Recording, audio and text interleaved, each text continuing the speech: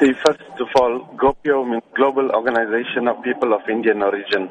Now, the Gopio Business Summit is scheduled to take place in South Africa on the 19th, 20th, and the 21st of May. People of Indian origin, especially businessmen across the globe, together, who are part of Gopio International, host these conventions every year in different parts of the globe. What is the summit intended to do? The summit particularly has been called because we see the plight of our economy throughout Africa.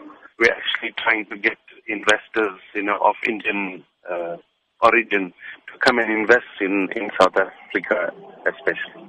Now, what business opportunities are available in India for South Africans of Indian origin? It ranges from technology to, mining, IT, digital India.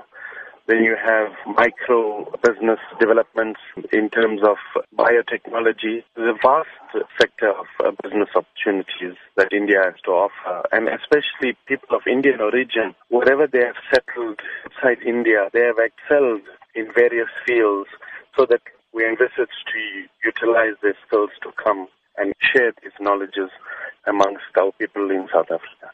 Now, talk to us about the role Gopio has been playing internationally and particularly where it stands with the United Nations. Gopio was formed in 1989, and it was formed on the basis of human rights violations against people of Indian origin in Fiji and Suriname. Now, Gopio across the globe get people of Indian origin together, share their common cultural values, look at the plight of Indian people, and also to connect in various countries that belong with other sectors of society, to have unity and diversity in the countries that they belong.